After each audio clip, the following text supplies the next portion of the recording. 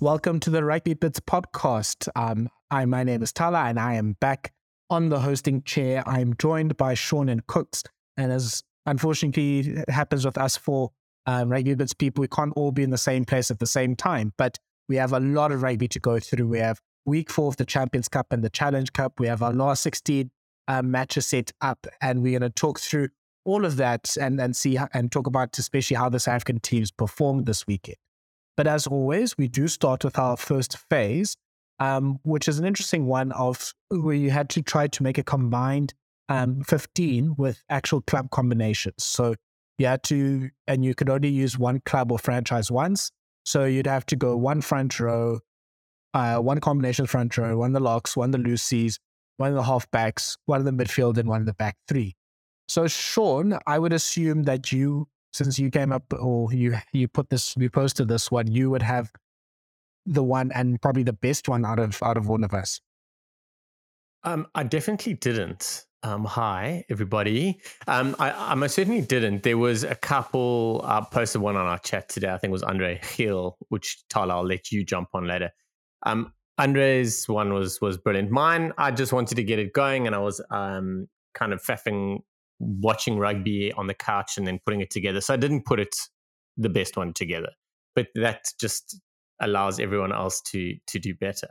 But the one thing that I was trying to do and I couldn't do it for some reason, and then I forgot to do it. But my front row, one of the best front rows and one of the front rows that I love and wish I could have seen more of was the Northampton Saints front row of Mujati, Hartley, and Tonguhua, who played in the Premiership and played in the Champions Cup. Those three as a front row were beasts. And I can't remember why I didn't, because I initially put them in and then I had another Saints, and then you know what it's like when you put these things together, you kind of chop and change and you're like, oh, I've doubled up somewhere, let me remove something. And then you end up changing the whole thing. So yeah, I didn't put the best one in, but we got some absolutely brilliant ones. Indeed, we did, Shaun, and you have preempted, I think, some of them already. So let us go first to Andre Hill's one that you just mentioned, which... straight to first place, eh? We'll have to see what the standard is, I think. So he has a front row from the Stormers with Kitsoff, Dweba, and Malherbe. His locks are from Saracens, which is Itoje and Hugh Tizard. His loose forwards are from Leicester. I'm sure Kooks will love this. Liebenberg, Tommy Turnover, and Jasper Wiese. 9 and 10 from the Crusaders, Drummond and Richie Mo'unga. And Ulster, the midfield, which is Stuart McCloskey and James Hume. And then the back three from La Rochelle, which is Raw, Late, and Brice Dulin. I count at least 6 players that I absolutely really, really like. And that you can't really beat that. It's brilliant though. Like, it's probably not first choices if you're looking at like World 15s and stuff like that. Like, you'd probably want to change a few here and there. But in terms of putting that together, just also the way it looks, the balance and how they look like they could probably perform together, I think would be brilliant. Imagine Itoje, Liebenberg, Reffel, and Wiese all together, because Itoje is an additional flanker as well. Like, it's madness. And then you've got Dweba and Kitsoff dominating too. It's childish. Yeah, I think that those combinations, just the backline as well, having Wonga play with Hume and McCloskey as well is just actually sickening. I think, and we'll talk about the other few, but let's bring Kooks onto this. Kooks, yeah, I think this may be an idea you can steal for the SA20, where you can put on an opening pair, middle order, lower order, and the bowlers together from the different teams. Listen, I'm going to steal this idea and then I'm going to trademark it so I can get all the fun going straight into the rugby with account, just to make sure that just to make sure that we get all the royalties for this. But I tried to go obviously current teams as well. I see Shaun tried to go all time. I went front row or the Stormers front row with obviously Kitsi, Dweba, and Malherba. And then I said locks, I went the Bulls and Vermaak and Nokia. Loose trio, I went Crusaders in Matera, Grace, and Christie. And then halfbacks, I mean, it's Toulouse. It's kind of hard not to go against the DuPont and Tamak. And then centers, I went Leinster and Henshaw and Ringrose. And then the back three is same as the Andre Kiel with La Rochelle. Yes, that's dangerous, man. Oh. No, I don't think there's any wrong answers here. So I'll read out a few from our dirt trackers. We have Ndaba with his combination. He has the Sharks front row, which is Ox, Bungi, and Thomas du Toit. The Leinster locks, which is interesting, James Ryan and Jason Jenkins. Bulls Lucy's with Eskom, and then Alchlo and Nizam Kar. And then the halfbacks, he has the Toulouse pair of DuPont and Tamak. Exeter midfield with Ollie Devote and Henry Slade. That's a bit of a throwback, I think. And then the back three from the Stormers, which is Zas, Blommetjies, and Damien Willemse. I guess Clayton Blommetjies is playing 14 in this, but the nice thing with the Stormers, you can probably pick about 4 or 5 players with the likes of Davids, Hartzenberg, and Sinatla also in that back three. So that's quite a serious team there. It's a proper side. I love your comment about the Stormers. You're right. I think you can pick up, there's how many guys can play in the back that you would probably throw Mine Pocket fullback if needs be. Yeah, and Sasha Ngomazulu can also do a job there at the back. Let's go 3 on low, friend of the show. He has the La Rochelle front row instead of the back three, which is Priso, Bugarit, and Antonio, which is close to one of the best scrums and front row scrummagers in the world. Then Willemse and Janse van Rensburg get from Montpellier. The Lions, of course, Rian's a big Lions fan. He has Creel, Whiteley, and Tecklenburg, which is more of a throwback, I guess. Then Paul de Vet and Manny Lebouk at halfback. The midfield of Nonu and Conrad Smith. Nonu and Conrad Smith are probably the standard of midfields throughout the course of time. And then I think a bit of the streets won't forget back three, which with Digby Ioane, John Lance, and Rocket Rock Davies. I think that's definitely for people of a certain generation, one of the best loose back threes you can pick. 2011 Super Rugby champs. Mm-hmm. I tell you, the back three. You can't go wrong with Rocket Rod Davies. Incredible nickname. Incredible nickname. That guy had gas to burn. But gas to burn, it was ridiculous. I thought he'd be around for a lot longer. He did make a little comeback. But in terms of the back three, it was a tough one between that Reds option. That's not really argue for that. Yeah, that's true.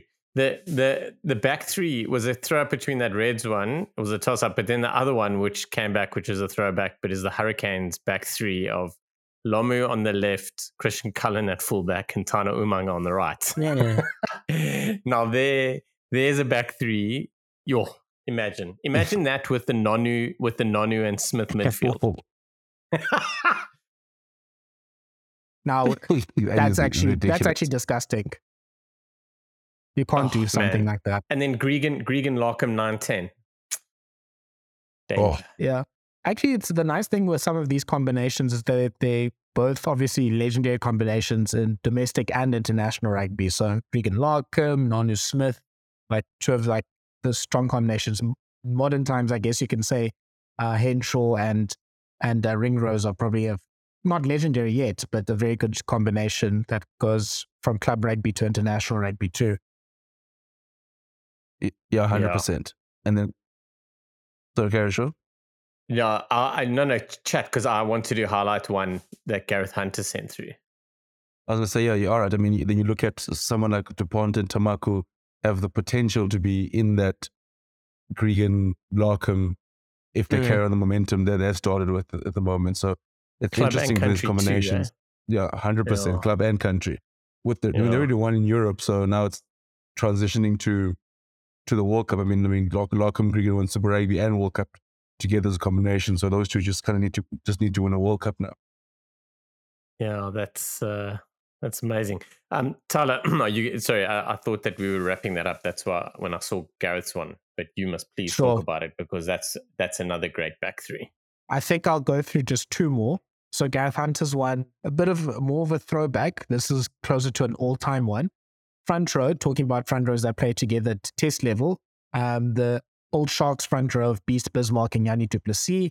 Second row from the Bulls of Buckies and Victor Madfield. Loose forwards. Not sure if this is accurate because I don't think Matt, Todd, McCaw and Reed actually played that much together. I think they had, maybe more of someone like Taufua playing at 6, but no, that's a conversation for another day. Halfbacks, Bregan and Larkham. Centers, Nana and Umaga. Outside backs. Actually, also another one. I'm not sure if they played together. Joe Rokethoko, Rubeni Thathau, and Doug Howlett. Do they play together? Oh, we're just going to have to say yes. We will say yes. So I don't think they did. But Rupini, Tathani Booker, I'm just so glad he made it on. Like, that's ridiculous. When I saw this, it almost gave me bad memory. But do you remember the carnage and the thoughts, the fear that Rokethoko put into Springboks whenever he was named to play against them? He always was that guy for me that, no matter what was happening in the game, like he could wiggle around somewhere and go beat someone and score. It was effortless against the Springboks from him. I hated it. 100%. Thank goodness that Fred Dupree decided to end his career in 2009. But it took us so long to realize he could catch a high ball, like 50 tests later. Slow learning. Pick one, Kooks. Does the Howlett curse work in these combined 15s? Of course it does, Thala. The Howlett curse is reigning strong. Will Jordan better watch himself. And then let's go to Jared's one. Also, pretty much the same front eight from the previous one, but with the Villiers and Fourie from the Stormers. Remember when Jacques Fourie came to the Stormers and that sometimes they would also put in Juan de Jong in the same back line. That was crazy. And then the back three of Habana, Mitchell, and Halfpenny. Francisco Isaac has a bit of a different one with the front row from Racing, which is Goga Giashvili, Shatnan, and Trevin Yakane. Actually, I don't think they've been doing too well they haven't really won in the Champions Cup, but they haven't been doing too well in general. Then Ospreys second row of Beard and Alan Wynne-Jones. The Leinster back three of Conan, Doris, and Van der Fleer. Dupont and Tamak. And then the midfield of Roger Tuivasa-Sheck and Nico Ioane. That's definitely for Shaun. And then the back three from the Crusaders, Severis, Lester Fainganuku, and Will Jordan. So I don't know if that back three is going to get any ball if they have Rico Ioane at midfield, though. We need to block him. Who sent that? Let's block. We can send a message saying, listen, I apologize, you have been blocked, and the reason why you're blocked is because you picked Rico at 13. Thank you and good night. Maybe put him on like a month cooling off period or something. Hashtag justice for Rico Ioane. And then I'll just wrap up with my one. I went with the Toulouse front row of Bai Marchant and Famuina, Crusaders locks of Scott Bratton and Sam Whitelock, Leicester Lucy's, the Toulouse halfbacks, the Len. Oh, okay. I actually did this. Now I remember I did this with because I saw that this tweet came up from a few years ago, but I did it with like multiple combinations, unfortunately. So I repeated on Thala. Toulouse and Leinster. I'm sorry, okay? Disappointing. I was ahead of the curve, but I didn't know the rules. But yeah, it was one of those like... I want to hear the rest of it. Well, okay, so it was Toulouse that's halfback, centre with the Leinster, Henshaw and Ringrose, and then the back three was Fainganuku, Rees, and Jordan. It was, I think Daniel Gallen was asking, what's the best possible 15 you can make from different combinations, which is a little bit different to the question that you asked, of course. Yeah. But yeah, I tell you, Ringrose is playing some incredible rugby at the moment. Oh my goodness, he's playing so well. Ever since Tyler said that he's not the next O'Driscoll, and Ringrose has gone out of his way to prove him wrong. I don't think I understand. Insert Michael Jordan gif where it says, "I took that personally." Every Irish player that we've abused on this podcast, they've turned into superstars. Remember when Jared was a big Van der Flair dig, and then he goes up and he's the world player of the year. Now Ringrose is carving it up, guys. We need to stop attacking Irish players because we fuel the fire. So Ringrose is ridiculous at the moment. You're saying nice things about Ireland from now on. Exactly. Listen, Thala, I don't know if you watched the Toulouse game last night. Did you see Cyril Bow get absolutely folded? I've never seen a prop get bent so badly. I thought he might have been. Mate, flip, man. I can't remember who it was now. Was it not Coombs? No. Folded in the scrum. Oh, okay. Mate, he was flipped back where his legs and lower half of his body was still facing forward to scrum, but his chest was looking up at the sky like he was folded into a U. I must find the clip for you. It was ridiculous. I've never in my life. I said I've never seen him get monstered in a scrum, but I don't think I've ever seen a prop, no matter how good or bad, get done like that. So I'd love to know what happened. That's obviously not an area many people know too much about, and that's me included. Well, if BJ Botha was to come onto the pod and explain those things to us, he's definitely more than welcome to. I think let's transition now to the Champions Cup as we're speaking about it. And in the final round of the group stage has happened, and we now have our last 16 of both the Champions Cup and the Challenge Cup. We're not going to go through each and every one of the results. We'll talk about some of the last 16 matchups that we have, but we're going to focus on the South African teams first.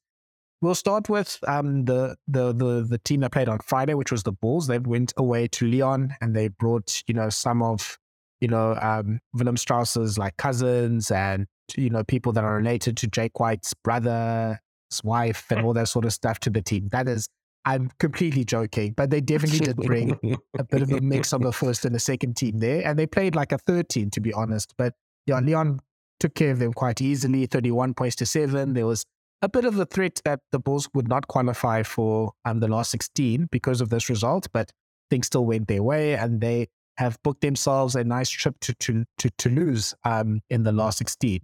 But Shaun, just in terms of the game, I'm not too sure if there's anything really to talk about from a Bulls perspective. Just they didn't really seem too interested about the result, to be honest. Yeah, I unfortunately couldn't pick up the game live, but it's one of those times where it's a lose the battle to win the war kind of situation. Is the only way you can justify what's going on. I think it's more about Jake White's building up squad depth. He's managing players. I know that he kind of got egg on his face when he did it in the URC and came back and took a pasting from the Stormers. But it would be more along those lines. I'm very interested to see how they deal with Toulouse away in the next round, which is only at the end of March. So I'm not sure what will happen there. I hope they send a full strength side, but I could easily see them not. To beat Toulouse at the Ernest Wallin is going to be something quite. It's going to take something quite special, especially because they're hunting another star. So, yeah, in terms of the result, not great. I think everyone climbing into the Bulls is probably. I think it's more of a passion complaint. Like they're passionate about the Bulls and they want the Bulls to win everything because South Africans want to win everything, and we slowly need to get into the idea of we're going to have to sacrifice a few things along the way. Sometimes the youngsters will do well, sometimes they won't. This is they won't time, but in the future it'll bear fruit, I believe. 100%, Shaun. I think it's one of those things where they may have lost the battle, but they've won the war. But I just think just looking at the game, like just in a vacuum, it's just not fun to see the Bulls get dominated like that, especially up front. And it's just like you kind of think that. That's sort of let me choose a pun, but it's the blueprint they sort of have that whatever side they do play, at least you'd expect a pack sort of stand up and not just get drilled like that. And watching Lyon almost have their way with them was like, it did feel like what like a third team was playing. And no, who knows with Jake? I mean, when he gets back, I mean, they could send that same side to Toulouse. Yeah, we don't know, but I just don't want to see them. It's kind of fun, like they just rolled over and sort of let Lyon have their way, especially up front. I mean, I know the Bulls better not be rugby now, but I mean, I can't remember seeing a Bulls pack just lifeless. Felt like. And Lyon are a side that you'd look at and you'd expect the Sharks, the Stormers, and the Bulls to win home and away. They're good. They're not great. I don't think Thala, your amazing setup of how you categorize things in tiers. I think Lyon would probably be in that third tier. So they're definitely beatable home and away. So the Bulls fans and South African fans will definitely look at that going, their massive points were given away and they should have been taken. But that's, as you say, when you look at it independently without the bigger picture, Yeah, and I guess the big thing is that they had an opportunity to host at least the last 16 game, and they pretty much took it away from themselves by just. And it's not like the team was actually that weak. I mean, there were some players that were sort of strategically rested or put off, or they're coming off the bench, like the Jan Kroblers and Ron Kiers. But it just seemed like from first minute that there is almost two teams. That there is the Bulls that played Loftus, who are absolutely unbeatable, and then there's the traveling Bulls, who are, just a little bit of a different version of themselves, and they can't really get into a game and really get that power game going. So. Especially with the conditions. The traveling wool, the bully, the Woolburys. I completely pooed that. I tried to get the Woolburys in, but with the bull, but I've completely destroyed it. I see what you're doing there. And look, I know, thankfully. I know Jake White's been complaining about the travel, and also just a note to say that we wish Jake White all the best with his recovery. I think from the last update that was made, he's going to probably come back in early Feb, and he's had a successful surgery after having a little bit of an issue with some stomach cramps, but all good for him, and it seems like he's going to be back to full fitness very soon. So yeah, maybe it also was in factor that they didn't have their head coach traveling with them in this trip, so that also took away some of their steam. But yeah, so this weekend will be a big weekend for the Bulls in terms of their URC prospects. They're playing the Scarlets.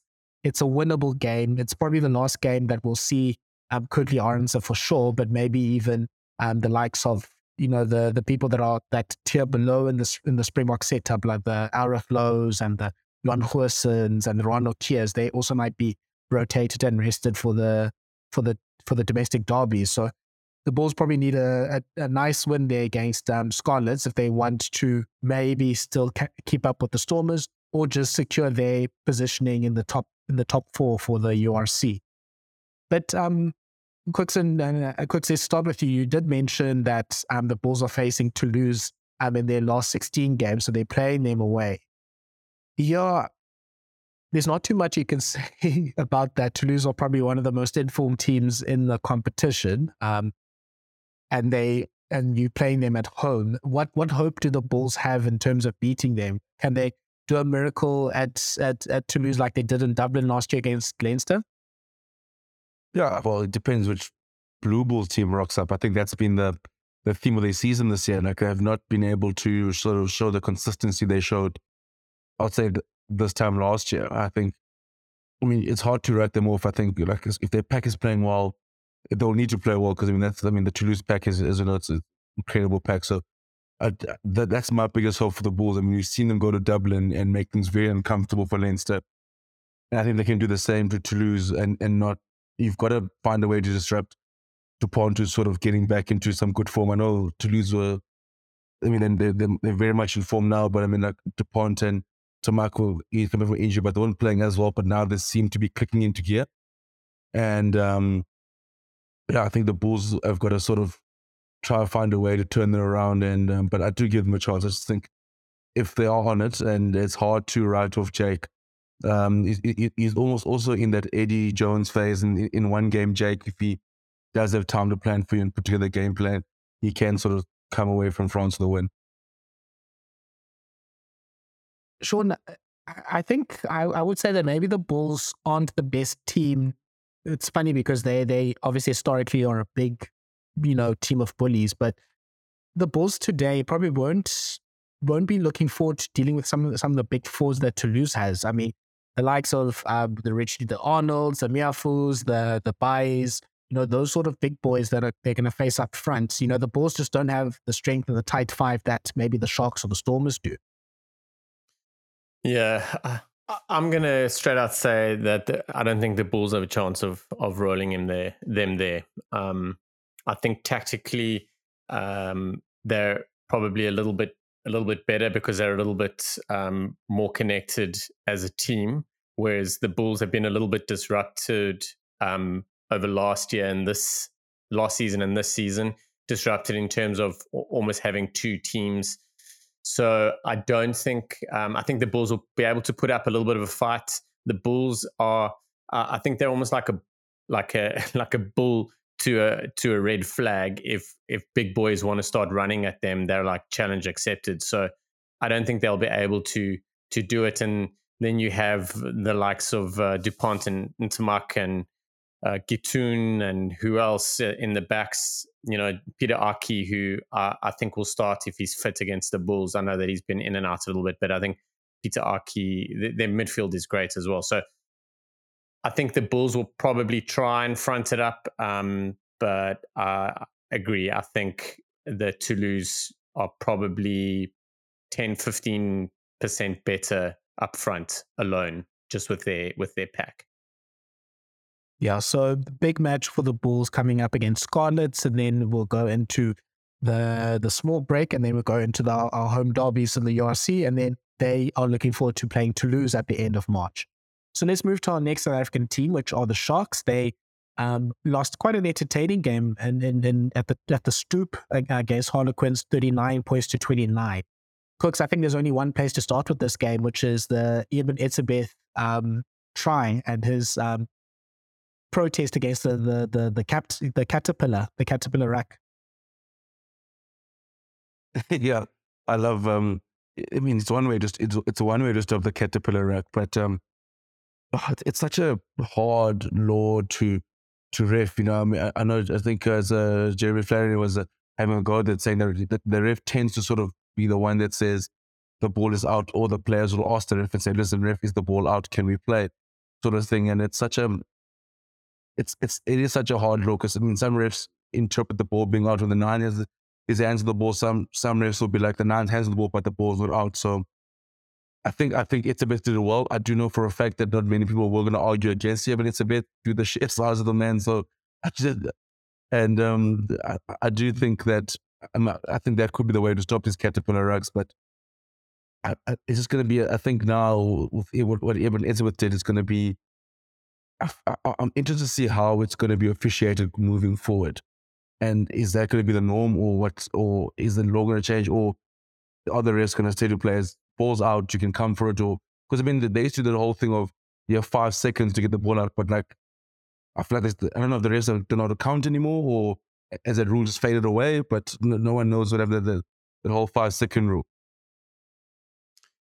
Yeah, that does my head in, man. I've been waiting patiently for these law variations or these updated mandates to come into play with the kick clock and all that, which I'm still waiting for. I'm a little bit disappointed, I won't lie. In terms of there's two things. One, and I've been a little outspoken about it on Twitter, is I hate the refs coaching. And we've got into a nasty habit of the refs coaching. Like, for instance, when the refs don't pre-bind, don't pre-latch, when there's like a 5-meter tap and go, they're like, just be careful not to pre-latch. And at the end of the game, the refs like, don't kick the ball out on the full. You must tap it and kick it out, and then the game will be over. Like stuff like that does my head in. So that whole the balls out situation is a bit of a tricky one for me, because often if you allow players to do it at their own discretion without the ref saying anything, they'll get pinged. What good I will say out of this is that is the new TMO mandates and rules around whatever the TMOs are supposed to be doing in officiating and managing the laws and all that sort of jazz is a perfect example of how it was used there. The referee allowed things to play on, and then they were able to come back and have a look at it. And I think we're in a better place. People don't want to hear the TMOs talking and blah, blah, blah, but there's so much happens while in play where the referee and the TMO are communicating about high shots and stuff like that, where we have less stoppages. And I think it's great. In terms of the actual events, I think as much as Eben Etzebeth is always talking to the ref, always trying to figure out when it's out, what's going on, he really is like he's like a dog chasing a ball around that area. He's big and strong, but he's also tall. So he adds a lot of value there. The thing for me is that is more for me, that is a great piece of Sharks play. The counter ruck came in, which forced, I can't remember who it was, from Quins to brace, and that pulled them away from Joe Marler, which essentially broke his bind, because he was bound before that counter ruck. The second that happened and Marler's bind breaks, and his hand is still on the player, but his bind breaks when his shoulder leaves the player. The second that happened, Etzebeth went in, and he went in hard. And just the way he did it, how he managed his body position, his footwork, etc., etc. Add to the fact that Danny Kerr probably should have tackled him. I mean, we all know he should have. But I mean, a lot of players are complaining at the refs. It happens often where it gets blown and not. But I thought the ref did really well to let it play on, check the TMO, and then sort it out after that. Shaun, you mentioned a kick count, or like say a ruck count at ruck time. I don't know, on Aussie guys something. When is what would be the right amount of time? Let's say, would it be 5 seconds or say 10 seconds per ruck? And when would it start? Do you start it as the guy gets tackled, or do you start it as the ruck is formed, where the contest is sort of over, where it's no longer a guy trying to steal guy and a guy trying to clean? When would you start that clock, and essentially how long would it be? I would like, as soon as the ball is available for the 9, I would like the ref to call the 9 to use it. And I'm happy with 5 seconds. I think the managing that 5 seconds is vital. And I would like to see that call made a little bit sooner. So what's got to happen is the referee and the touch judges the assistant referees need to be managing that offside line. So hopefully the ARs can do that, and then the ref can then focus on that ball, because there's a lot of contesting happen. So I don't think you can make that call like when the tackle is made, the ball must come out. It could be 3 seconds where the 9 gets clean ball. It could be 8 seconds if there's a big counter ruck going on, and the attacking team have to work harder to make sure it's clean. But as soon as the scrum half is in a safe, like a good stable position to be able to collect and pass the ball, the ref should be calling it. So that'll speed up things dramatically, especially with guys. We've got a lot of players that do have an incredible after tackle ball placement and reach. And then one man comes in, and that then they can use it to call. The only issue that I see arising from that is when a player's tackled and he's got a good long reach, and you've got one man in there selecting the ruck, forming the ruck, and the ball is available for the 9, then if the other team counter ruck, if they're isolated, then there might be a problem. But that is more of an incentive for the scrum half to get rid of it. So for me, it's when the ball is available, the referee needs to make that call, and I'm happy with 5 seconds. I think 5 seconds is a reasonable amount of time. It's just when do you start that 5 seconds? Yeah, I think that's a very interesting conversation there about how to manage these things. And unfortunately, the only problem with, I guess, that solution is for Shaun's dislike of coaching, that you have to have someone or the stadium or someone going 3-2-1 or 5-4-3-2-1 and counting down. But if you'd like to hear what Danny Kerr thinks, I can't wait for the drop of the next Rugby Union Weekly podcast, and I'm sure he'll have a lot of thoughts about Amushikedi, the referee.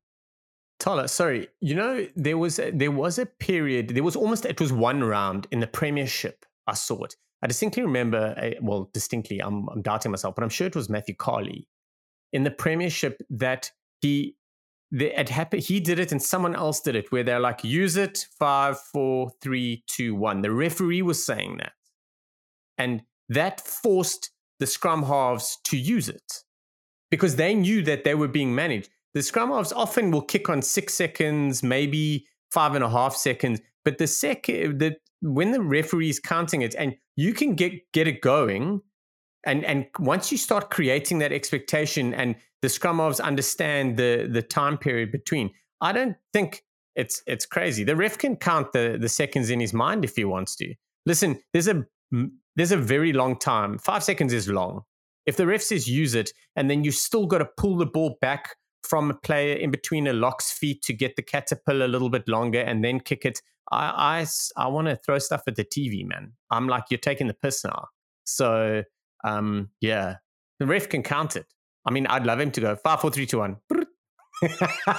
Imagine the shitstorm. But anyway, that's. But also, For sure, there's a stage when some refs, when they were just the players would count for themselves. They'll just sort of, as the nine's about to kick, they'll just come around and they'll play the nine, and the ref would be like, well, the ball's out now. I was like, you guys are taking too long. So it's like, there was a 5-second count, and then like no one told us when it disappeared. They made a big fuss about it, and it just vanished. And now it's like the Caterpillar Rucks sort of crept back in. I don't know how they keep doing it, but someone needs to put an end to the Caterpillar. The Caterpillar can't keep sneaking back into World Rugby.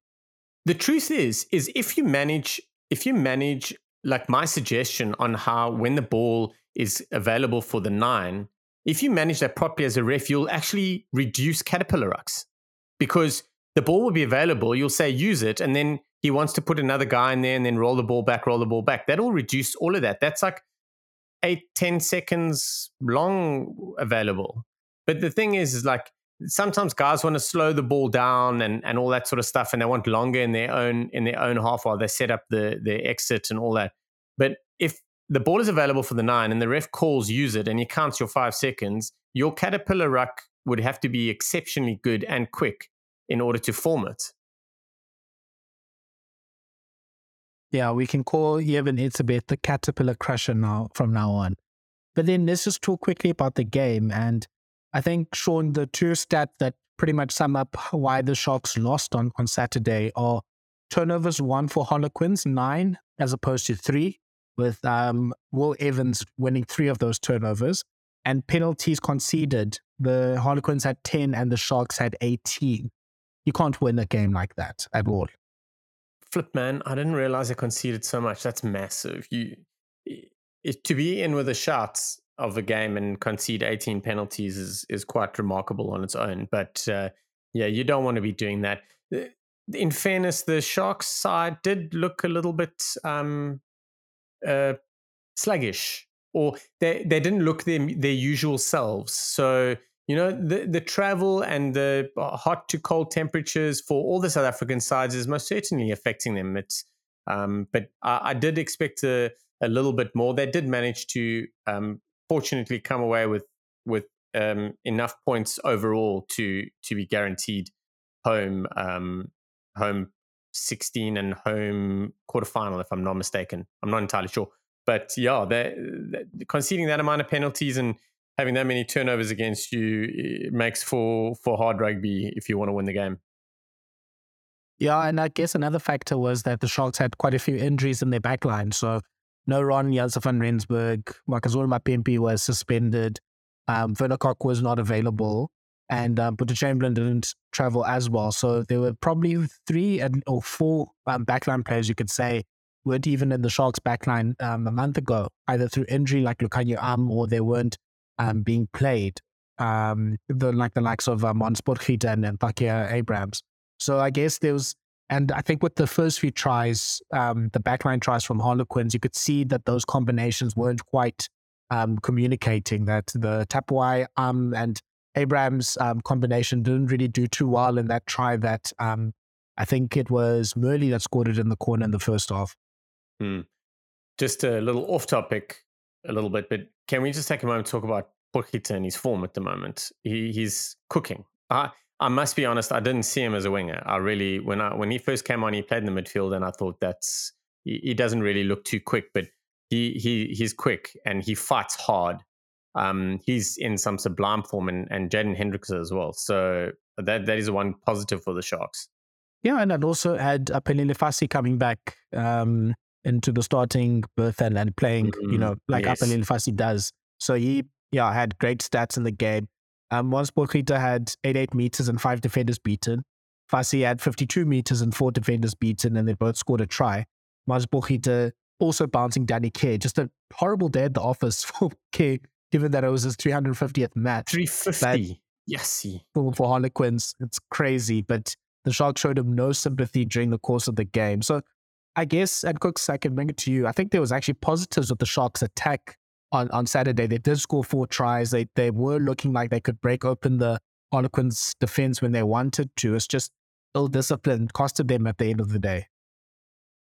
100%. But before I had him to that, I wanted to say, I was going to say Danny Kerr, he had a rough day in the office, but he's played 350 games. Surely people cannot still be falling for that show and go from the base. I was like, God, this guy's been doing this his whole career. I was so annoyed when he scored the try. Like, it's Danny Kerr. You know he's going to do it at least once a game. Like if you're standing guard, like Bishop was Danny Kerr. If you're sleeping, Danny Kerr is going to get you. That's why he's got 350 caps for the Harlequins. But yeah, I think there were a lot of positives for the Sharks. I think the attack has sort of has lifted a whole notch since obviously with Bosch at 10 and pity Ron Winslow wasn't playing yesterday. It'd been very nice to see him and Estes go head to head. I thought Estes was very good on Saturday. But I think there was a positive with the Sharks. I think I feel like they're heading in the right direction, especially with ball in hand. They sort of look like they know what they tend to do and what they're trying to create. And I think to go to the Stoop and just put 29 points. It's not easy. It's not easy. I mean, that's one of the best in England last year. And the thing is, unfortunately though, if you're gonna go into a shootout with Harlequins, you can't give away 18 penalties because they will hurt you. And Harlequins seem to thrive more in a 39-29 ball game than a 6-6 sort of game anyway. Yeah, we'll talk about Harlequins in a moment when we talk about their last 16 opponent, but the Sharks are going to face Munster and Durban. So obviously Munster, URC team, and Munster are already building up some form. Shaun, a month ago, that would be quite an easy game for the Sharks probably, but now it's quite dangerous. Yes, Munster are really looking good. I'll tell you who it was. It was Ryan at tight head that crushed Cyril Ball. But yeah, I tell you, Munster are looking very handy. They did lose Haley, who's very important for them. He's in sublime form at 15. And the other thing is Malachi Fekitoa hasn't delivered for Munster what people expected of him. And against Toulouse yesterday, he did. There were a couple of injuries. Jack Crowley was at 12. He then moved to 15 with Haley being injured. And they put Fekitoa at 12 and Anton Frisch, who's also having a brilliant, brilliant season. They moved him, Frisch stayed at 13. So the things for Munster are coming good. His combinations that are happening. Tagburn was phenomenal. Peter O'Mahony was his usual self. Hodnet is really, really good. So they have a decent squad. They have players on form, and they have the Champions Cup bug more than we do. They want to prove a point more than the South African sides just because of the history and because they've always been living in Leinster's shadow. And then, Kooks, just from your side, I think what's the one thing that the Sharks can do to Munster that they can't really stop? I think the Sharks' physicality, especially if you're adding Roddy and Etzebeth, I think that's going to be a massive threat. That sort of, his ability to get the Sharks go forward ball, frees up Cohen Bosch, and obviously, Lukhanyo is looking sharp again. But I think that's, if you Leinster, that's the biggest one. And obviously the pack. I think, if you Munster, I think Munster, that's the biggest concern is the Sharks pack and the overall physicality. So I do think it's going to be one of the ties of the tournament. And Munster, I really do enjoy them because it does feel like it's a bit of a project, and they are trying to play a little bit more ball in hand rugby with them obviously changing coaches at the end of last season. So it's nice to see it come to fruition. And like Shaun said, that what do they call it? I know on Twitter, it's football heritage, as we say, when it comes to the Champions League. I worry that Munster's Champions Cup heritage might come through, because games like this sometimes is the defining factor in things like this. And thank goodness it's in Durban, as opposed to, it would have been tough times if it was in Limerick. Well, probably not Limerick, because if Ed Sheeran's playing, the game tends to get moved. So, but at least at least it'll be in Durban.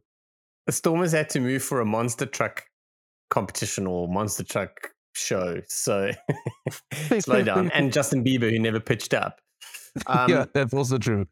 I tell you, the one thing I think you bang on in terms of the Sharks must be very grateful that it's been played at the Shark Tank, because Munster, I don't recall, have Munster played in Durban in the URC yet? I don't think they have, but they must have. They've obviously been to South Africa, but I don't think they've played in Durbs. But either way, I think the Sharks probably want it to be about 32 with about 140% humidity and perhaps a little bit of rain about. I don't know what your thoughts are, but we need to purposefully select the weather for when Munster pitch up, when the Sharks play. Munster can take it from me. You don't want to be anywhere near Durban when it's when it's humid, and if it's their first time, just if it's their first time, what I'll do for them, I'll go take a dip in the sea. I mean, I think a little bit of Equalize to sort of ease the tension before match day, and then. Oh my goodness! Oh, that's brilliant. Oh wait.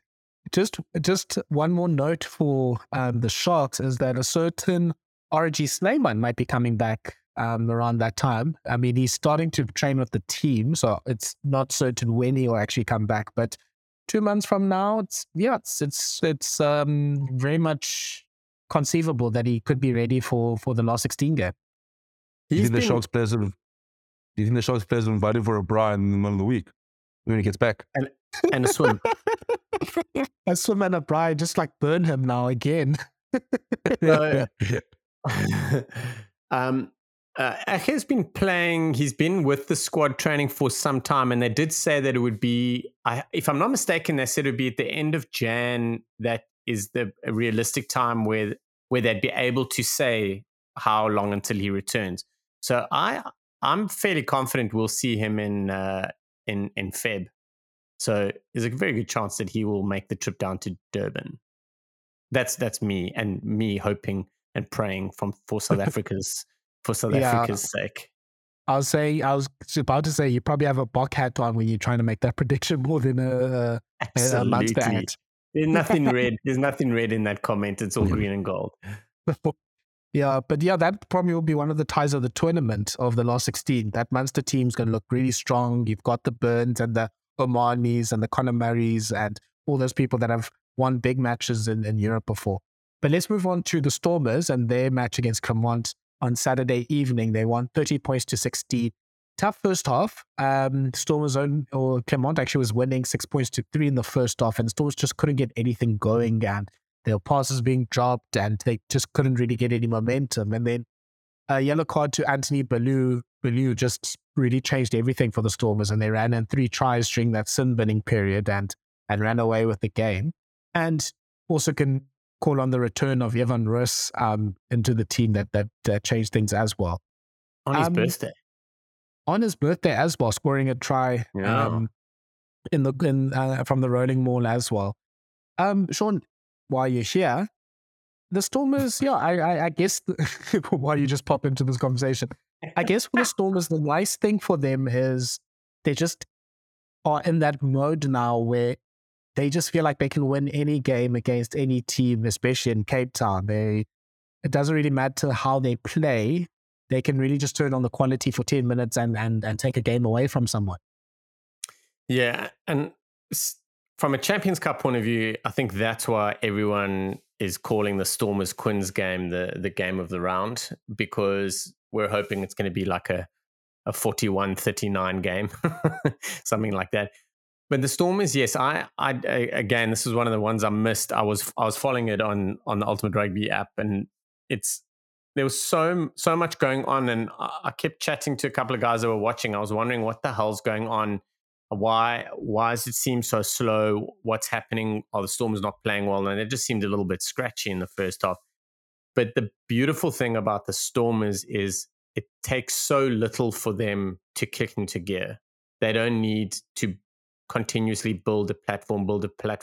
They've got so much confidence and so much trust in the way they play and the players and the coaching staff and the game plan that if it doesn't go right, they stick to their ground basics.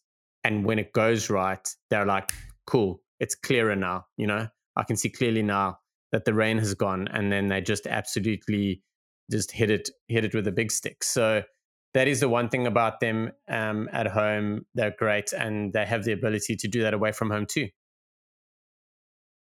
Shaun, that was going to be my exact same take. I think the Stormers have sort of moved into that, that championship quality pedigree. I just feel like with quality sides, like give me a Leinster, like the Crusaders. I've seen the Crusaders do this so many times where they're able to be really good for about 20 minutes and then kill the game and then sort of survive on about gear 1, gear 2 for the rest of it. And the Stormers have done it so well this year where you look at that first off, I remember watching it, it's like understanding with the travel and things like that, but the Stormers sort of felt like they were stuck in gear 2, couldn't get going, but their ability for to put together a quality 15 minutes, score 21 points, and then the game is done.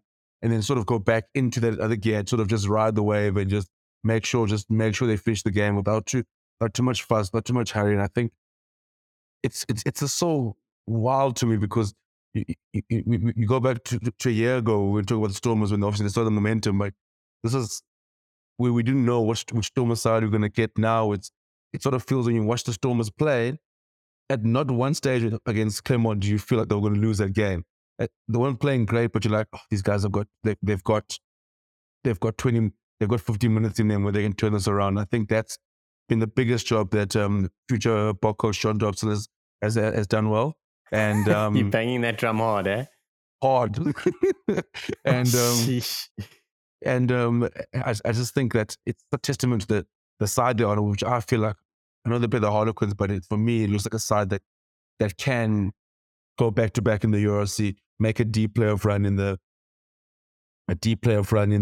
Champions Cup, and I feel like I'll give the Stormers enough praise for a lifetime. But this might be one of the best Stormers outfits we've probably ever seen, and it's really good to see the confidence levels they back each other, and it does feel like a next man in, next man out. I mean, Dan du Plessis is cooking now, and then Marnie will cook.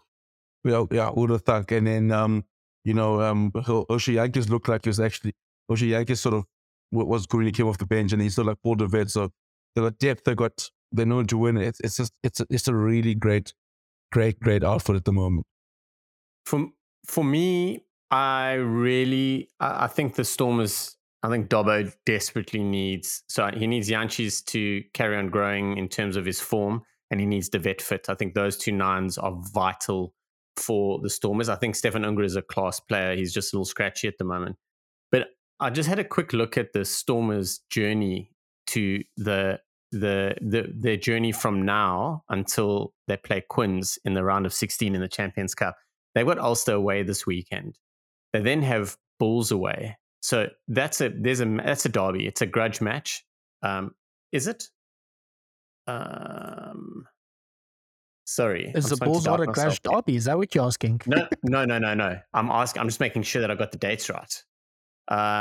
So yeah, they've got the Bulls at Loftus. Then they've got the Sharks in Cape Town, and then they play Leinster away.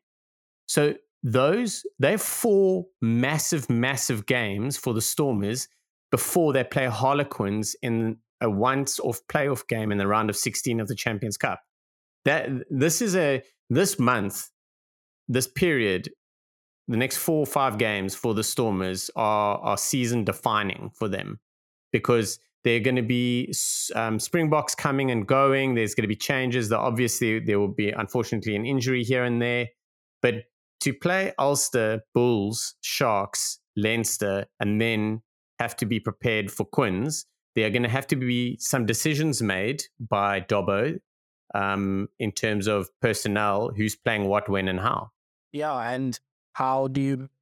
It seems like, from what we understand, that pretty much after this weekend's game and looking at the Stormers, their squad for this weekend, it doesn't seem like a lot of the first choice Springboks are going to fly over to Ulster this weekend. So from this weekend, the likes of Kitsoff, Malherbe, and Damon Willemse will be resting up for next month, or at least until middle of March. So if that is going to be happening, and obviously that's enforced rest for those players, then I think the Storms will try to just get to flow, to just sort of tread water up until they can get to that Harlequins game. So I wouldn't really expect seeing Stephen Kitsoff, especially, and up until that game against Harlequins, probably.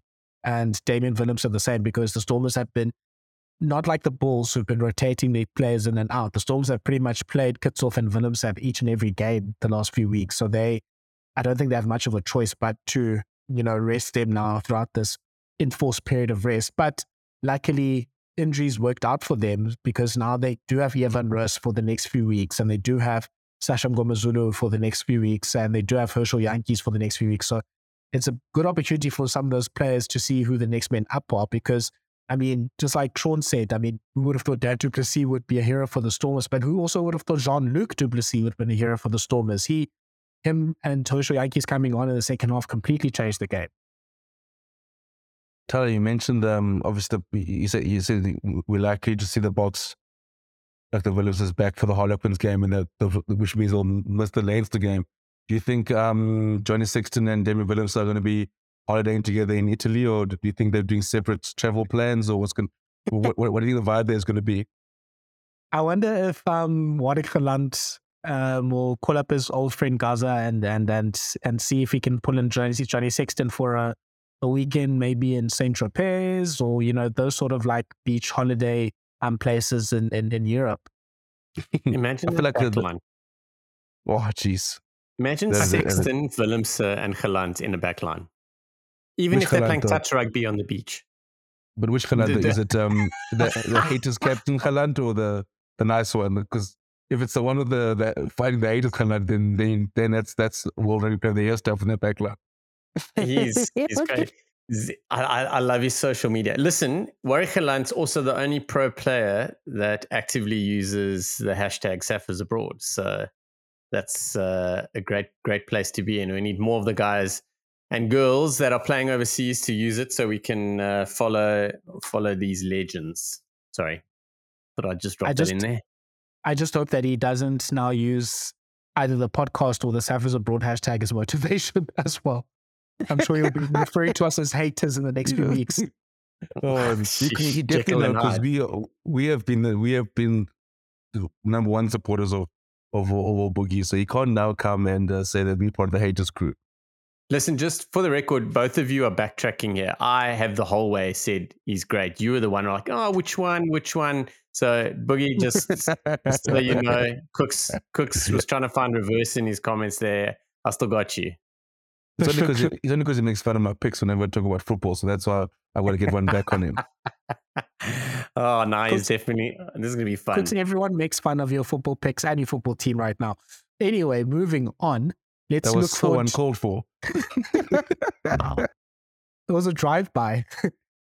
Shaun, what's the one matchup in the Stormers Harlequins, the one individual matchup you're most looking forward to? Oof.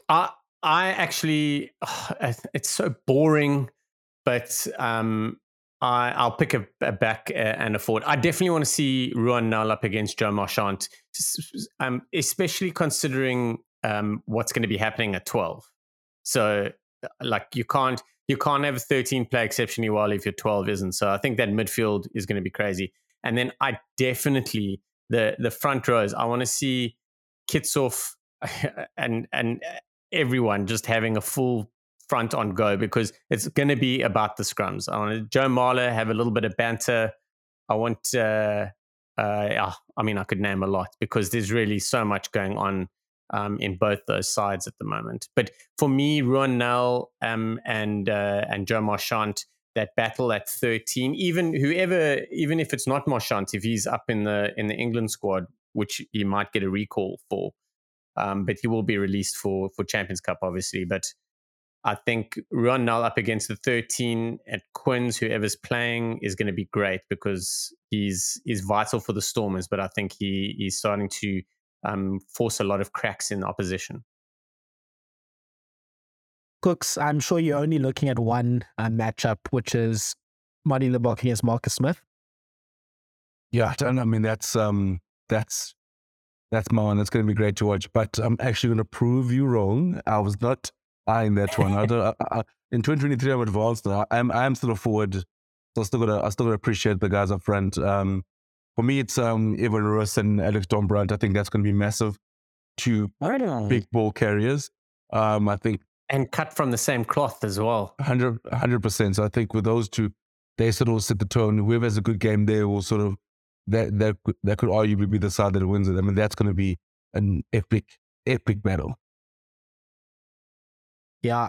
Another one to put forward as well is Will Evans against Deon Fourie. Just two crazy turnover monsters that just seem to get at least 3-4 turnovers a game at this point. So I think they'll have quite a big battle between them, and it'll just be the battle of the quick ball, I think, between these two sides. And I actually wouldn't mind seeing Damian Willemse playing at midfield against Andre Esterhuizen, but he probably plays at fullback. So it'll be Dan du Plessis against Andre Esterhuizen. And this Dan du Plessis is playing really well. Geez, I think that actually might be a decent matchup for Andre Esterhuizen for the last 16 games. So yeah, there's a lot of things to look forward to in the DHL derby, as they're calling it now. Watch this game in 6-6 or 6-9. Like to the best rainy Cape Town. Yeah, exactly. Like rain in Cape Town, wind, just like it's in the next week when the Stormers play the Cardiff Blues. It sun's out, like you know, rugby does. Like it's gonna happen. Like, oh man, like I can see it happening already. Like it's just like it might have to like move to like a dome, like they do in the NFL. Like just find a way, like move it to the Forsyth Bar Stadium in the Islanders. Just put there. Like, that was the fans. The fans need to see the teams cook. Just put the one of the roof in Dunedin. Just bend the rules there for a bit. That dome comment was so triggering. Yeah, my Buffalo Bills losing against good old Joburg and him That's exactly why I said it, Thala. Cincinnati. That's exactly why I said it. I appreciate that, Kooks. I appreciate that. I can always count on you to be this person. So actually, quick shout out that I want to make to the traveling Clermont fans. So I was actually at the stadium on Saturday, and a sizable group of them traveled down to the match in Cape Town. I mean, look, it's not a difficult choice to travel to Cape Town for the weekend.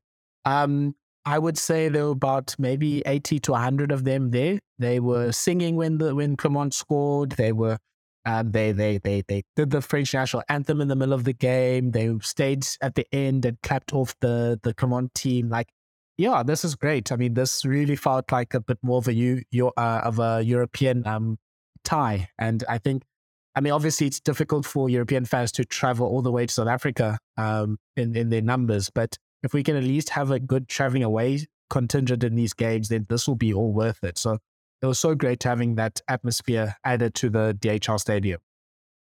We and by we, I mean the South African sides and SA Rugby, we do exceptionally well to get the French traveling fans down here. And I think this is something that needs to happen moving forward in the Champions Cup, where the South African teams, we have there's blocks of 2 weeks of games, that we have 2 weeks of games at home, and then the next block is 2 weeks of games away.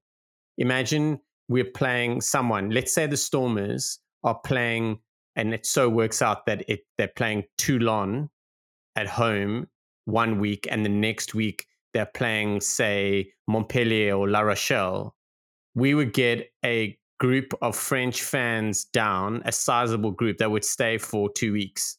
It would be, and the singing and everything is incredible. Like, that is one thing that the South African fans don't experience. I've never experienced it live, any rugby in France. I've watched a fair bit of it on TV. It's incredible. And that's obviously home ground stuff, which, but everyone loves a tour.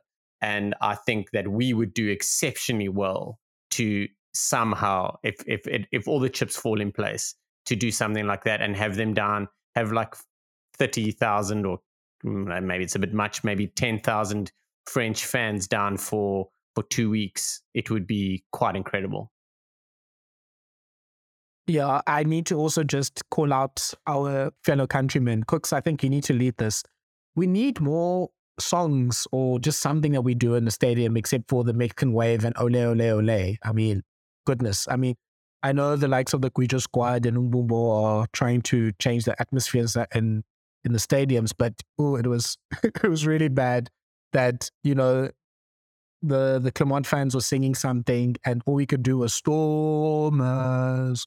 I mean, goodness, man. Like, we need to, I don't know what we need to do, but this URC European money, we need to get it together so we can actually get some proper fan atmosphere in our stadiums. No, I agree with you. Anything that doesn't involve Sister Bettina or Sweet Caroline or Galagata playing, anything to avoid that. But you are right. It's like we these games, we need some chants, we need some songs. We need to, I feel like we need to go to remember when you're in school, your singing practice every Friday. I think that's what we as supporters, what we need to do. The team should come on a Wednesday. Listen, all fans, please come and meet. Or you get to the ground early. You have to. You need to come sing for about an hour before the game starts. So you can practice some songs or get a hymn book or do something, because all right, you sort of do need that vibe on it, because you can't be Stormers or defense. Sing. If everyone sings songs together, you get free entry. Yeah, yeah. Because you're right. We need some. We need to spice it up, and we need to spice it up, and we can't let Sister Bettina win. We cannot let Sister Bettina win. The war against Sister Bettina starts on this podcast, and Sister Bettina must watch out, because Cook says cursed Australia to damnation with some of his previous curses as well. So they better watch its step. Sorry, it has to go. So I was on mute. It has to go. I'm just saying, now he plays after the national anthem in the box play. How do you go from the national anthem to Sister Bettina? I just some songs have got to go. Galagata, it belongs to Sean Pollock. He's got to take it and walk away with it. And Sister Bettina, it needs to rest. And Sister Sweet Caroline, I'm tired of saying touching hands, I'm tired now. I am tired. I tell you, every South African's having live sport flashbacks when that happens. I mean, what Western Province versus the Blue Bulls at Newlands in the Currie Cup in 1932, wasn't that still playing then? I'm sure ridiculous. Touching Me, Touching You has been playing at every Currie Cup match since the 1890s or whatever, whenever Sir Donald Currie donated that trophy. Goodness. Let's do a 3 minutes prediction of the rest of the Champions Cup. So, Kooks, I think I'll have to do it with you. I think Shaun has just stepped out. So we're going to try to predict the whole URC, and then we'll be we are predicting this. Okay, so it's going to be very quick. Instincts, don't try to rationalize it. Leinster, Ulster? Leinster. Okay. And then Leicester versus Edinburgh? Ooh, I'm going to go Leicester. Leicester. At home, that is. Leicester okay, at so home, Leicester Tigers at home. Toulouse versus the Bulls? Oh, sorry, Thala. I'm going to go Toulouse here. No, I can't argue with that. The Sharks against Munster. Actually, I'm not sorry. I'm not sorry. The Sharks. Sharks. Okay. Exeter versus Montpellier. Exeter at home. Oh, I'm gonna go upset. I say Montpellier. I say Montpellier as well. I think they're gonna kick themselves up in gear. They're lucky to qualify for the last 16, but I think they'll turn it up. Well, Exeter have any players left the way they're going at the moment. I think they'll have to donate or loan some from the MLR. I think that's the next option. There? Like, well, why are so many guys leaving? Like, I haven't checked. Is it like it's the Exodus? I mean, like, I just every time I blink, there's an extra cheese player leaving again. I think it's a salary cap, but I also think it's just the end of an era. I think players have sort of all gone together. They've won everything. And now they're taking big and better opportunities abroad. So, yeah, it's just unfortunate that it's all happening all at one time. And hopefully, for Exeter's sake, they may hopefully have like good youngsters coming through. Or I'm also suspicious that it might be, they might know something about where the cup is and their finances that the rest of us don't. So hopefully that's not the case. Or maybe they don't want to play championship rugby like the Saracens did. I mean, they just give two shits about the youngsters at the stage. It's just like we're gonna ride this wave and we'll go back now anyway. Okay, so that is Montpellier, and then Stormers versus Harlequins. Oh, Stormers at home. I'm gonna go Stormers in a cracker. Okay, and then La Rochelle against Gloucester. Where's the game? Oh, La Rochelle. Where's the game? Yes, Gloucester at home. At La Rochelle. No, La Rochelle. And then the last one, Saracens at home against Ospreys. Oh, shame. Sorry, Anna Wynne Jones, but I wanted to go for fans. Okay. Then, according to your predictions, the quarterfinals will be, the first one is Leinster versus Leicester at Dublin. Leinster. And then the second one is Toulouse versus the Sharks in France. Do you know what? I'm going to go Sharks. Oh, I would definitely not. I would not say that. I would definitely say Toulouse. I think they're going to make a big run. It's 51-49, my heart, but I'm going to go Sharks. Okay. We'll keep Sharks there. Montpellier against the Stormers. Montpellier playing, I think it would actually be the Stormers playing at home because they're the highest seed. I'm going to go Stormers. If it's at home, then I'm also going Stormers. And then La Rochelle versus Saracens is almost worthy of a final in itself. So worthy of a final of itself. La Rochelle at home. Oh, I think Saracens go to France and get the job done. Oh, okay. I probably would go La Rochelle. But let's go with your predictions. So then the semi-final will be Leinster versus the Sharks in Dublin.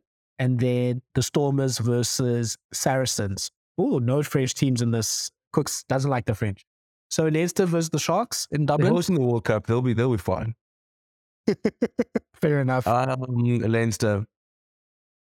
Okay, so Leinster goes to the final. They have not left Dublin since... Johnny Sexton has not left Dublin since like February at this stage. Yeah, just basically living the dream.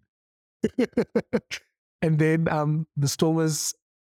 Oh, it doesn't actually matter because we can't host semi-finals. So then it would be La Rochelle hosting the semi-final against the... Oh, sorry, Saracens hosting the final against the Stormers. Oh, I'm going for URC final, Leinster with Stormers. Ooh, okay. So you think the Storms can do it on the AstroTurf? And then 100%.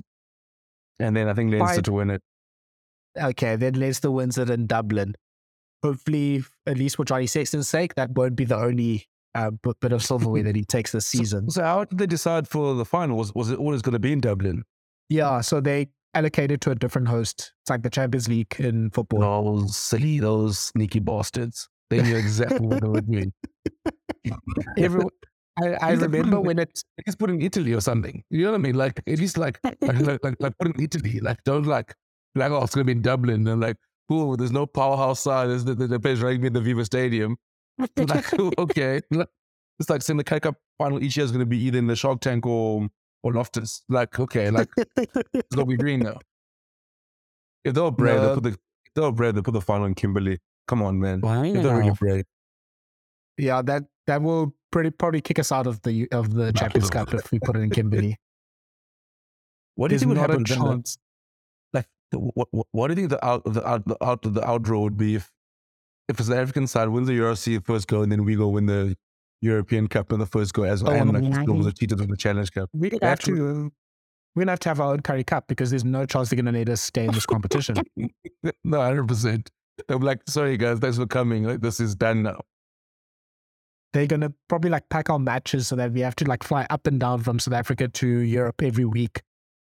And you have to play as you land. Immediately as you land. You have 2 hours to get to the game and kick off. Like that'll be the new stipulation. We'll have a Friday match and then a Tuesday match. Yeah, Craven Week style. You have 1 day's rest. No, I think for our sakes, we should not push the button, especially if we want to get into the Six Nations. Like, just at least make as if we're struggling, and then later you can start coming into the competition. Yeah, 100%. Like, doesn't need to come and dominate both competitions. We can't have imagine then URC, SF, both SS sides in it, then Champions Cup 2 SS sides in it as well. And in Dublin as well. And we're gonna play that game in Dublin on top of it all. No, we need to just tread our steps carefully. For what it's worth, my prediction is a Leinster-La Rochelle final and Leinster winning it over La Rochelle after beating Toulouse in the semi-final. That is a tasty affair. I'm just worried about Leinster in terms of going into form. I mean, listen, if they're unbeaten for the entire season, that is arguably the greatest club achievement ever. Like, to go unbeaten for that long, and I mean, I definitely think they can do the double, but I just can't see a side beating them at the moment. They're absolutely cooking at the moment, and it's without Sexton, and now Ross Byrne is trying to be the European Cup coach. I don't know. He kind of the best of both worlds. Yeah, I think the Ross Byrne 15 is definitely going to be playing a lot more URC in the next few weeks. And they're going to try to do the double squad thing and hopefully just not take the Bulls as lightly as they did maybe in the semi-final like they did last year. I think the draw's opening it up for them, and I think it'll be very decisive who wins between Leinster and Toulouse in a potential semi-final. Even Leinster Sharks if the Sharks manage to get through Toulouse. And then that other side of the draw, I can't see La Rochelle not losing to anyone, even Saracens or even the Stormers. If the Stormers could host every game in Cape Town, I would definitely predict them. I think they basically have the best home advantage in the world. Yeah, 100%. Considering a year ago, they couldn't win a game in that stadium. No, they've sorted everything out. The grass doesn't cut up, every scrum. People can run with the ball. They've got everything sorted now. 2 more things, Kooks, before we wrap up. Did you see the photos from the Six Nations launch this morning? I did, and it looked like shame. The poor captains looked like that was the very last place they wanted to be. I know, obviously, on Farrell is still knee deep in tackle school at the moment, so I'm sure he's not in a good space at all. I mean, no one has going to you remember those Monday morning lectures, Tyler, at 7:45. So that's where he gets space. Could have stayed at 45 class from tackle school straight into a photo shoot. Those folks did not look happy. I was like, guys, do you want us to be excited for the Six Nations? What are we doing here? We don't be excited. We won't be excited. You guys don't even look keen to be playing Six Nations. I think Faz definitely has the look of someone that has a test tomorrow but has to attend something the day before. Seems like, I don't know if he's going to be able to finish up all his studying for the exam for tackle school. No, I don't think so as well. Because the thing is, apparently this year the first question is what you call it, the leading with the shoulder. So I'm worried about Faz somewhat.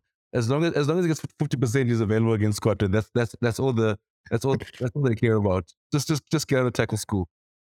All he needs to get is 50%. So the captains looked like they would be rather anywhere else in the world. The coaches, I think the one notable person was Fabien Galtier coming with the drip there with the sneakers and the sunglasses. Oh, I loved it. I loved it. You got to make a statement like, listen, guys, I'm the defending champ, so I'm not going to do this formal shoes. Do you think Gats probably walking there like, oh, not this shit again? They're like, no man, Gats, you've been gone for 3 years. Like, what are you doing? What do you mean?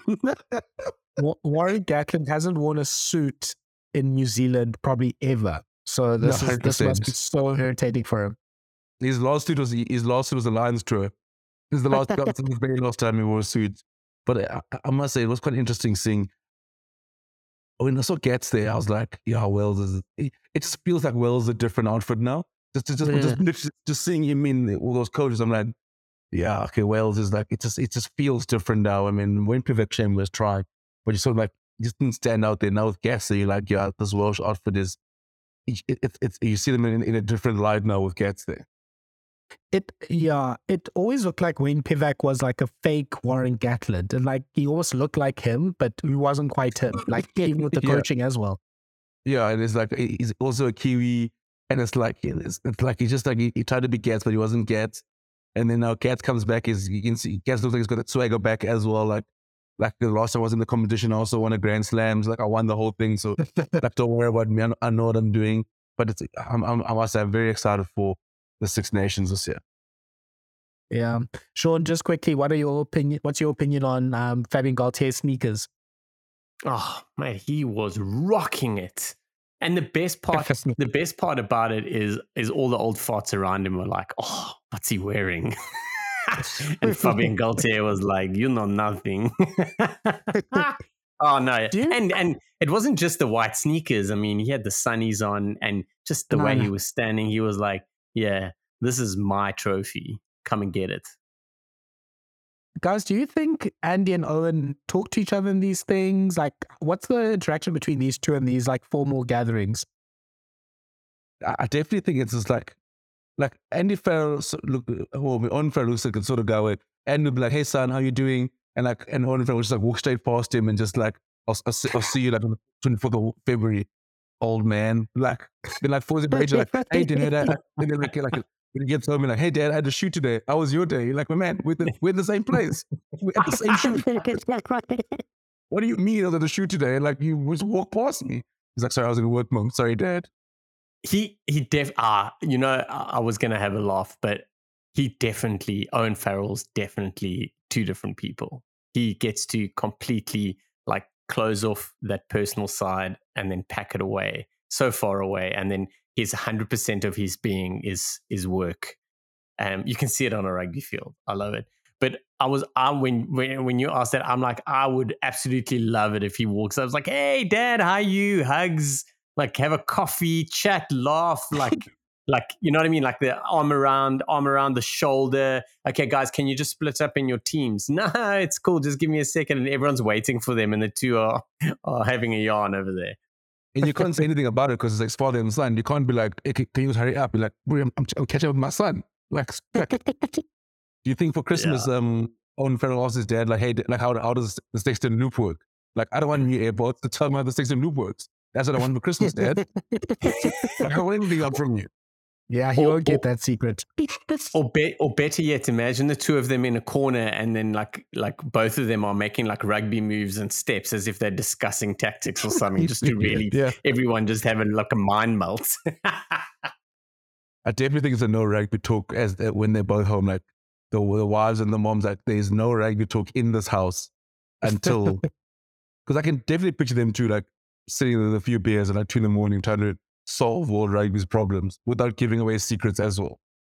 Listen, from a complete fanboy point of view, imagine the conversations that they'd be having. Like, imagine having a beer around a braai with the two of them while they're discussing the Springboks or the All Blacks. Oh, like, it must be incredible. Because they'll both be, they're pulling out like their own rugby IQ, but they're also pulling out IQ out of two top international nations where they've got collective groups of people working on stuff. Imagine having that conversation and like it's deep in the bush in the Kruger somewhere, it's Kukuza or somewhere, and there's a massive fire going on. You're having a couple of beers and the two of them are explaining how the best way to unravel the Springbok defense would be. I think that would be insane. That would be incredible. Yeah, those two as defense coaches, I think would be amazing. I mean, Owen Farrell just sharing all that knowledge from tackle school would be amazing for the team. Thanks. But one more thing. Well, actually, one more thing to say about these photos is at least they invite all the captains to the photos, unlike the rugby championship. Sheesh. Shots fired. What was the story behind that? Like, they were in Australia and Why they just... years? No, I missed that. I knew the first time they didn't invite the Argentinians and for a photo shoot, or that wasn't the photo that made the mainstream news or something. And they did it again last year. Wow. Chaker's going to just take that and go, thanks, gents. I have lots of fuel now. I will use it to whatever need I need. I assume Julien Montoya called someone the P word and then they just didn't invite him to things again. Like, you know what, like these guys come here, they eat all our steaks. Like, isn't it worth them coming for a photo? Like, we'll see them in a couple of weeks' time. Montoya is brilliant with his chips. I'm loving the South African he whips out there. He tore Jamie Ritchie to shreds. Like, I looked at him now, this captain's photo, and I'm like, I can't respect you the same that I did. Like, Montoya just told you that you are just nothing to him. Oh man, he did, eh? And the best part is, wasn't that Richie's first game captaining, or his first big game as captain, or whatever the case may be? And you can just see that Richie was like, blah, blah, blah. He was like on top of the food chain in his world. And Montoya's like, it's coming, buddy. The fall is coming. So I'm just going to sit here and wait for it because you've given me all the ammo. And I'm just going to load everything. And then when you fall, I'm going to kick you when you're down. And boom, he fell. And he was like, off you go, buddy. Didn't he tell him, he's like go head off or something? That's not how you captain or something like that. That's how you... He said his yellow card was his first contribution to the game, which, that's quite cutting. Oh, brilliant.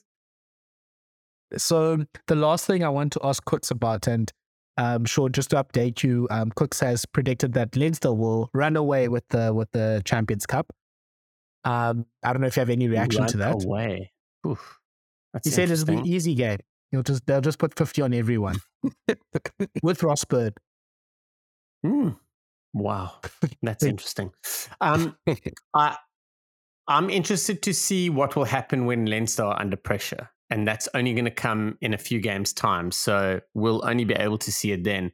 However, Leinster are that one side, along with the Crusaders of that era and the Saracens of that era, that that if they can train a level above under pressure, even though they're absolutely killing everyone, they will train in that level of what happens if we played against ourselves and we were put under pressure. Leinster probably that side. But being a World Cup year and all, with how players are managed and what is going on, I don't think that they're going to have it all their own way. Let's see what happens. And then, Kooks, the last question is, have you bought your tickets yet for Lions versus Racing in Johannesburg? I haven't. But I'm cancelling everything on that day. I'm going to all the practices for race. If Finn Russell's not playing that weekend, there's going to be you thought I was angry with the test match on a Thursday. You will see levels of anger. Or like I love the way you say Thursday, specifically when referring to that test match, because the way that you pronounce Thursday is completely different to a regular way you pronounce Thursday, and we know exactly it's about the test match. But do you know, I have bad news for you. It's a Challenge Cup game, and I have a funny feeling Racing are going to be sending the Espoirs through, and you are probably closer to Finn Russell now than you will be during that game in Johannesburg. Finn Russell's toddlers coming to that game, not Finn Russell. And the worst part is like I don't know what I did to the rugby gods. Like you tell, like I've been fighting the Finn Russell fight on my own, and then now like he's gonna be in Joburg, and he's not gonna be there. At least come and like be the water boy. I've got my phone ready. I've got cameras ready. I've got video cameras ready. I need pictures. I need videos. I just need to see Finn Russell. I don't think I'll see the game because I think like you throw one pause, I'll probably just like faint. And you just like wake up and like you missed the entire game. And the match is over. The match is over. I feel like maybe go on my own actually. Like I'll be in tears. I'm about like 3 seats. Like I'll sit in the middle, like stay the other two, and just be like, I need to enjoy this. I need to, just in case I cry or just anything happens.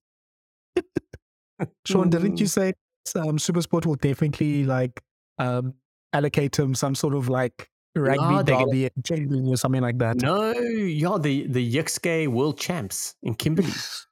It's actually on that weekend. Kooks.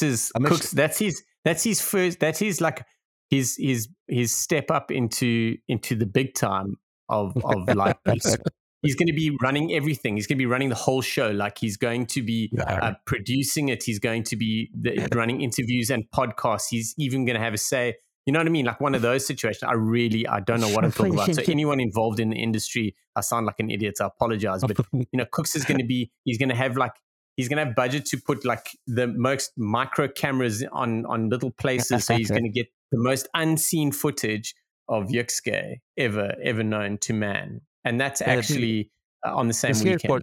It will happen. There's like an 80% chance. I actually think I just like as this podcast ends, I'm gonna send a mail to work and be like, whatever happens, can I be in Joburg? Can I get tickets first and foremost? Like, can I get tickets where I'm allowed to sit on the halfway line with Finn Russell to kick off? Like, he's gonna bounce the ball like next to me.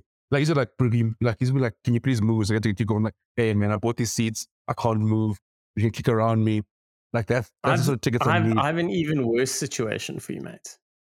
What happens if like there's something going on in Joburg and you are literally standing next to Ellis Park while the game is on and you can't even hear it because you're busy working in the B field. On the B field. Yeah, covering the under-9 superstar that's going to be like World Player of the Year in 2041 or something. Shaun, like, I don't know what I did to you. I don't know why you're trying to describe the most amount of pain. For me, it's like that I could go, or like it could be like I could be away for work, and then as I get to the office, I'll be like, oh, by the way, Finn Russell was here. He did a press conference. You just missed it. Or your flight is delayed and you miss it. Your Uber's like giving you the middle finger. I would probably be arrested from that flight because I caused them mayhem. We'll sort something out for you. We make plans. We make it happen. Of course, man. What is it? But wait, guys, before we go, I'll tell you a funny. Shaun, you mentioned the penalty count in the Sharks game. I'll tell you a funny story that happened last year. A friend of mine at Woodridge, coaches at Woodridge in the 13A side, so they played against Kingswood in Grahamstown. So the penalty count, so obviously Woodridge lost at 13As, bear in mind it's in the 13As. The penalty count was 14 to Woodridge and 0 to Kingswood. They went through the entire game without conceding a single penalty. Not one penalty. Oh my word. By the way, the ref was a Kingswood of course. That's classic schoolboard rugby. Schoolboard rugby. That is incredible discipline. That's the opposite of what the Sharks did. The Sharks did to find that tape of that game and then like ask them to stay in the 13s and be like, listen, this is how you prevent giving away 18 penalties. We didn't give away a single one. So Sharks, please learn from us. So we need to get that coach from Kingswood. Yeah, yeah, 100%. I must tell you, I know I popped it on the group, but I've been listening to this podcast today from Bloke in a Bar where he's interviewing Quade Cooper. Now, Bloke in the Bar, I'm not too familiar with him because he runs NRL stuff. So we obviously South Africans and league we like oil and water most of the time. I know we have a national side, but league is not something that we're all very much familiar with. But Quade Cooper's interviewed. It's an incredible podcast. Like just on the thing, I'm straight up. I'm quite a big fan of Quade Cooper. I love what he brings to the game. I've followed him on social media channels for as long as I possibly can. But I've always thought there was something more to it, and there's more things happening. And that whole Richie McCaw incident, and you know. He goes through his whole life story of what happened, why it happened, and he's brutally honest about the decisions he made, but also what he was thinking at the time of that Richie McCaw incident, of what happened, the decisions he made when he left Queensland and all that sort of stuff. So please go listen. But the one thing he does talk about, when you talk about like a team and you've got to play like this to do something different, like not concede penalties. He talks about playing club rugby in Australia and how the coach decided that they will not, they'll keep the ball alive. They will not ruck. So essentially what they did is they worked out that there were about 50 rucks a game or something like that in their club league. And they were like, we need to work this as low as possible. And he said that what it did was when there's a ruck, it allows teams to set up defense, because everything is like, what do you do at a ruck? You have a pillar and a post and you fan out and you do this and you do that and you work out on what the pods are coming and what's happening. He said, but what they did was they reduced rucks. So they always looked for the offload. They always looked to keep the ball alive and therefore absolutely destroy the defensive setup of the opposition. And he said that they were scoring regularly 40 to 50 points a game because the other team were A, tired, and B, just didn't have any idea defensively. That is so crazy. I think Great Cooper should become a coach. I mean, that's the way to go now. Mate, I would love it. I'm sorry, but you must listen to this podcast. It's Bloke in a Bar, Quade Cooper. We've shared it on Rugby Bits, and I put it in the put it in our WhatsApp group. And I know we spoke about it beforehand. Just listen to it. Listen to the honesty. Listen to the decisions that he's made and what he thinks about them and his motivation. It's mind blowing. He will be a great coach. I think he'll be a great people person, but I think he also sees parts of the game that many other people don't see, and he's got the skills to execute as well. Yeah, I think that's very good product for that, and I think he has a lot of homework to trackers, because you also have that BBC Rugby Show podcast to listen to Danny Kerr moan about the Georgian referee as well. We will wrap it up there. Thank you so much, Shaun and Cooks for joining. I think we have wrapped up a lot of good rugby this week, and we are also excited to let you know that we are trying to start our Six Nations series on the individual teams as the build-up for the Six Nations. So hopefully we'll be releasing those podcasts during the course of the next few days and weeks. And thank you so much to everyone listening to the Rugby Bits podcast. Please subscribe and drop a 5-star rating, or like the podcast, or share it with everyone so that we can share this with the rest of the rugby world. We will see you in the next podcast. Bye-bye. Cheers, everyone.